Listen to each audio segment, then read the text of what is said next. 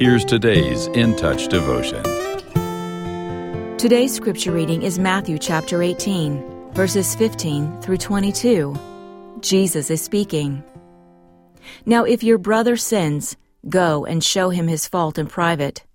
If he listens to you, you have gained your brother. But if he does not listen to you, take one or two more with you, so that on the testimony of 2 or 3 witnesses, every matter may be confirmed. And if he refuses to listen to them, tell it to the church.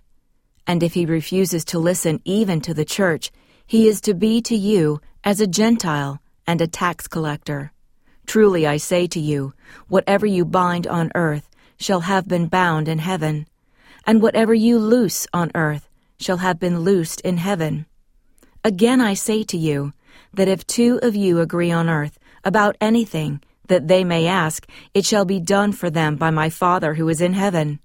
For where 2 or 3 have gathered together in my name, I am there in their midst. Then Peter came up and said to him, Lord, how many times shall my brother sin against me, and I still forgive him? Up to 7 times? Jesus said to him, I do not say to you up to 7 times, but up to 77 times.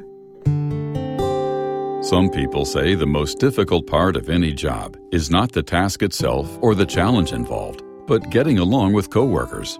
Are you surprised? Getting along with other humans is where things likely fall apart. So after Jesus drives home God's intention that not even one of his little ones should perish, the immediate takeaway he gives the disciples is conflict management advice. Jesus says those of us who are believers are to point out transgressions privately to a brother or sister in sin.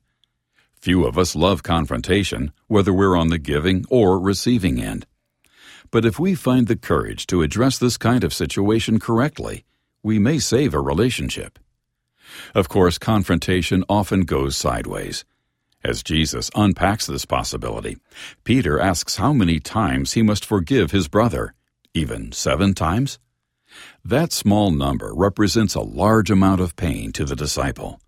But Jesus doesn't hesitate. He replied, but up to 70 times 7, as stated in many Bible versions. In Jesus' culture, the symbolic 70 times 7 didn't equal 490. It equaled infinity. In other words, forgiveness is something Christ followers are to always practice. Salvation is instantaneous, but discipleship is a lifelong journey.